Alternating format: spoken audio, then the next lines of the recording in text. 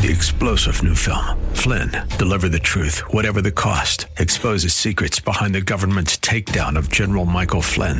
Flynn knew what the intel world had been up to. He ordered the first audit of the use of contractors. This set off alarm bells. He told the truth. He was the most dangerous person for Donald Trump to hire. They had to get rid of Flynn.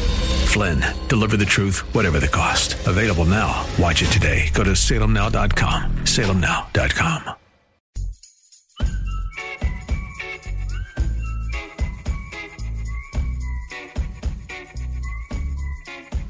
Hey friends, welcome back to The Common Good, AM 1160, Hope for Your Life, alongside Aubrey Sampson. My name is Brian Fromm, and Aubrey and I are thrilled to be joined by pastor, author Barnabas Piper. Barnabas wrote The Pastor's Kid, What It's Like and How to Help. Barnabas, how you doing today, man? Thanks for joining us.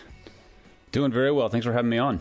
Yeah, absolutely. It's our pleasure. Hey, before we dive into the book, Aubrey and I we have a lot invested in this idea of pastor's kids. So that's yes, why we thought about you to bring you on to have this conversation. But let people know what you're doing now, where you are, so they can get to know you a little bit. Yeah, absolutely. My family and I live in the Nashville suburbs. I serve as an assistant pastor at Emmanuel Church, just on the west side of downtown Nashville. Prior to that, I worked in the Christian publishing industry for about 14 years. So I actually used to live up nearer to where you guys are located, worked at a couple publishers there, and then moved down here.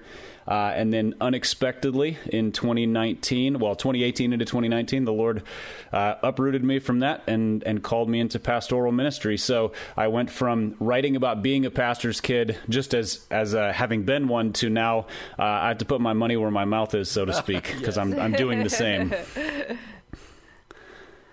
I love that. Okay, so Barnabas, Brian and I, we talked about how we both have pastors' kids. And I think the question is, there's a lot of stereotypes about being a pastor's kid. And I know, every experience is different, but talk to us about what it's like, because that's one of the things you talk about in your book. So let's start there. What's it like being a pastor's kid that might surprise people? Yeah, I think pastors' kids, do get stereotyped a lot. They're sort of the rebellious kids or the troublemakers, and that's occasionally true. It's certainly true for some of us more than others. But I think the unexpected, or the part that would surprise people, is the amount of pressure that pastors' kids often feel, even if the church treats the pastor's family really well. And I will say, I think most churches do. I don't think there's sort of a pandemic of churches mistreating pastors, but there's just a sense as a pastor's kid that all eyes are on me all the time. Everybody knows who you are. There's sort of a sense of expectation. I need to live up to a certain standard, even if it hasn't been articulated, sort of been internalized. And that can lead to kind of removing yourself from vulnerability, from honesty, not being sure who you can talk to, because that reflects badly on the ministry. There's just, so it's that pressure aspect. And then a byproduct of that is often a really stunted relationship with God, because everything has been filtered through what am I supposed to be, rather than who is Jesus Christ to me? What is my personal affection for Christ, relationship with Christ, etc. So that I mean, if I was going to sum it up, I'd put it in those categories. There's the pressure of being observed, the removal from honest community out of kind of defensiveness almost, and then a stilted relationship with God because of that, potentially. So Barnabas, my kids they're older now. They're 19, 15, and 13, but I've been a pastor the whole time they've been alive, right? They've always been in the church. And my wife and I have always said there's great things about it, but there's dangers, like you said. If there's a pastor listening out there and their kids are young or they're thinking of having kids, just what's one or two words of advice? If you were like, do these two things, what are those two things you'd say? Kind of on opposite ends of the spectrum, I'd give two pieces of advice. The first is be invested in having a ton of fun. Be the captain of fun in your household, because so much of what your kids see is ministerial, is heavy. And I don't necessarily mean heavy bad, but just heavy significant. There's sermon preparation, there's teaching time, there's counseling people, there's giving your time to the church. So when you're with your kids, be a blast. Figure out what that means. That's going to look different for different people, because those are the memories that last, and those are the things that that's the glue of relationship. When your kids are 25, they're going to want to talk to the person who made them joyful, I think, is a big piece of that. And then on the other end is just crack open that can of worms and just start talking to them, probably like elementary school. How do you feel when? How do you feel when I talk about you in a sermon? The answer is probably not great, so maybe don't do that. Or how do you feel when people look to you for answers in Sunday school because you're the pastor's kid? Ask them what are the things that make them feel squeezed, because even if you can't solve their problems, because you probably can't in all cases, you have at least created a context where they know that you are listening and you understand, and you're not just sort of like, you're the pastor's kid, live up to it, which is historically has been a stereotype. Your mom is screaming at you all the way to church, and before you get out of the minivan, she's like, now you remember who you are. You're this last name and you will live up to it, kind of thing. Don't do that. So instead be like, hey, we're all sinners. We all need the same Jesus. People are going to put some expectations on you. I want to help you navigate that stuff. And let's dive into that a little bit more, because one of the stereotypes that I think is true for good reason, Barnabas, is sort of the wayward pastor's son because of that pressure, because of those false expectations. They're like, I'm done. I'm out.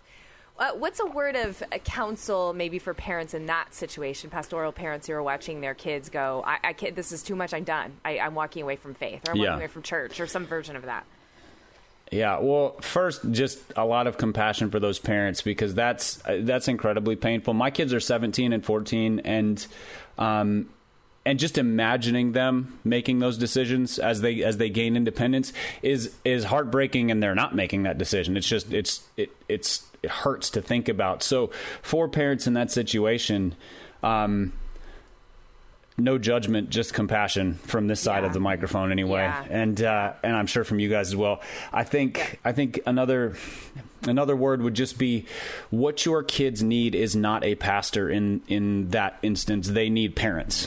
Somebody, picture the prodigal son story where the father is waiting, he's anticipating, which implies a trust in the Lord, and then when he sees his child, he runs to him and he wraps him up in a robe and he honors him. So they feel judged. Wayward pastors' kids almost always feel judged by the church, by their parents, which actually creates a friction and a hindrance in coming back.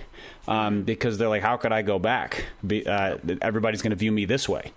And so to do all that's in your power to say, I don't care how anybody else views you. They might treat you badly. I won't. I love you because you're my child, because God gave you to me. And then one final thing, I think a lot of pastors fail to repent to their kids, probably just a lot of parents. But there's a lot of talk about sin and repentance, but not my sin and my need to repent.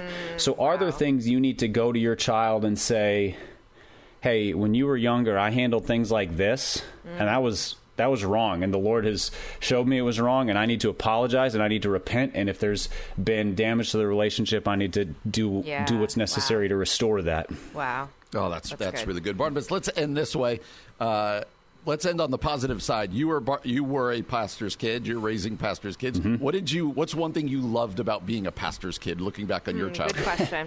Good question. Yeah, there are a lot of positives. We focused on the hard parts, but I think two things stand out. One is I learned to love the church in a familial way. The church has always been where I have found the genuineness of community. And I've been at healthy churches and unhealthy churches, and when they're unhealthy, that's the piece that feels so absent, is there's not that sense of belonging, there's not that sense of familial relationship. And that's biblical, the idea that we are closer to those who are in Christ even than those to whom we're biologically related, because that's how we're designed. And I think the second piece that I've enjoyed more as I've gotten older is just realizing all the things that my parents invested in me, call it seeds that they planted very deep that are now growing, in terms of biblical knowledge and the habits of spiritual disciplines and these things that they instilled in me that I did not like, as a 12 and 15-year-old. Yeah. But as a 40-year-old, I look at that and I go, I don't know that I would be where I am if my parents hadn't invested that in me. So I've learned to love those things. And then the familial side of church, I've just loved all the way along. So those are two things that have been huge blessings in my life. That's awesome, man. That's We're so glad you spent some time with us. Before we let you go, where can people connect with you, whether it's things you're writing, things you're putting on social media? Where can people get to know you? Yeah, I have a website. It's just barnabaspiper.com. You can find the books that I've written and occasional articles, things like that. And then the best place social media-wise is Twitter. I'm still on Twitter for now. We'll see how long that sticks. And it's just at Barnabas Piper on Twitter. Awesome. Again, he's got a bunch of books. The one we've been talking about is The Pastor's Kid, what it's like and how to help. But go to barnabaspiper.com. Barnabas, this has been a lot of fun. Thanks for joining us today, man. Thanks for being here. Absolutely. Thank you.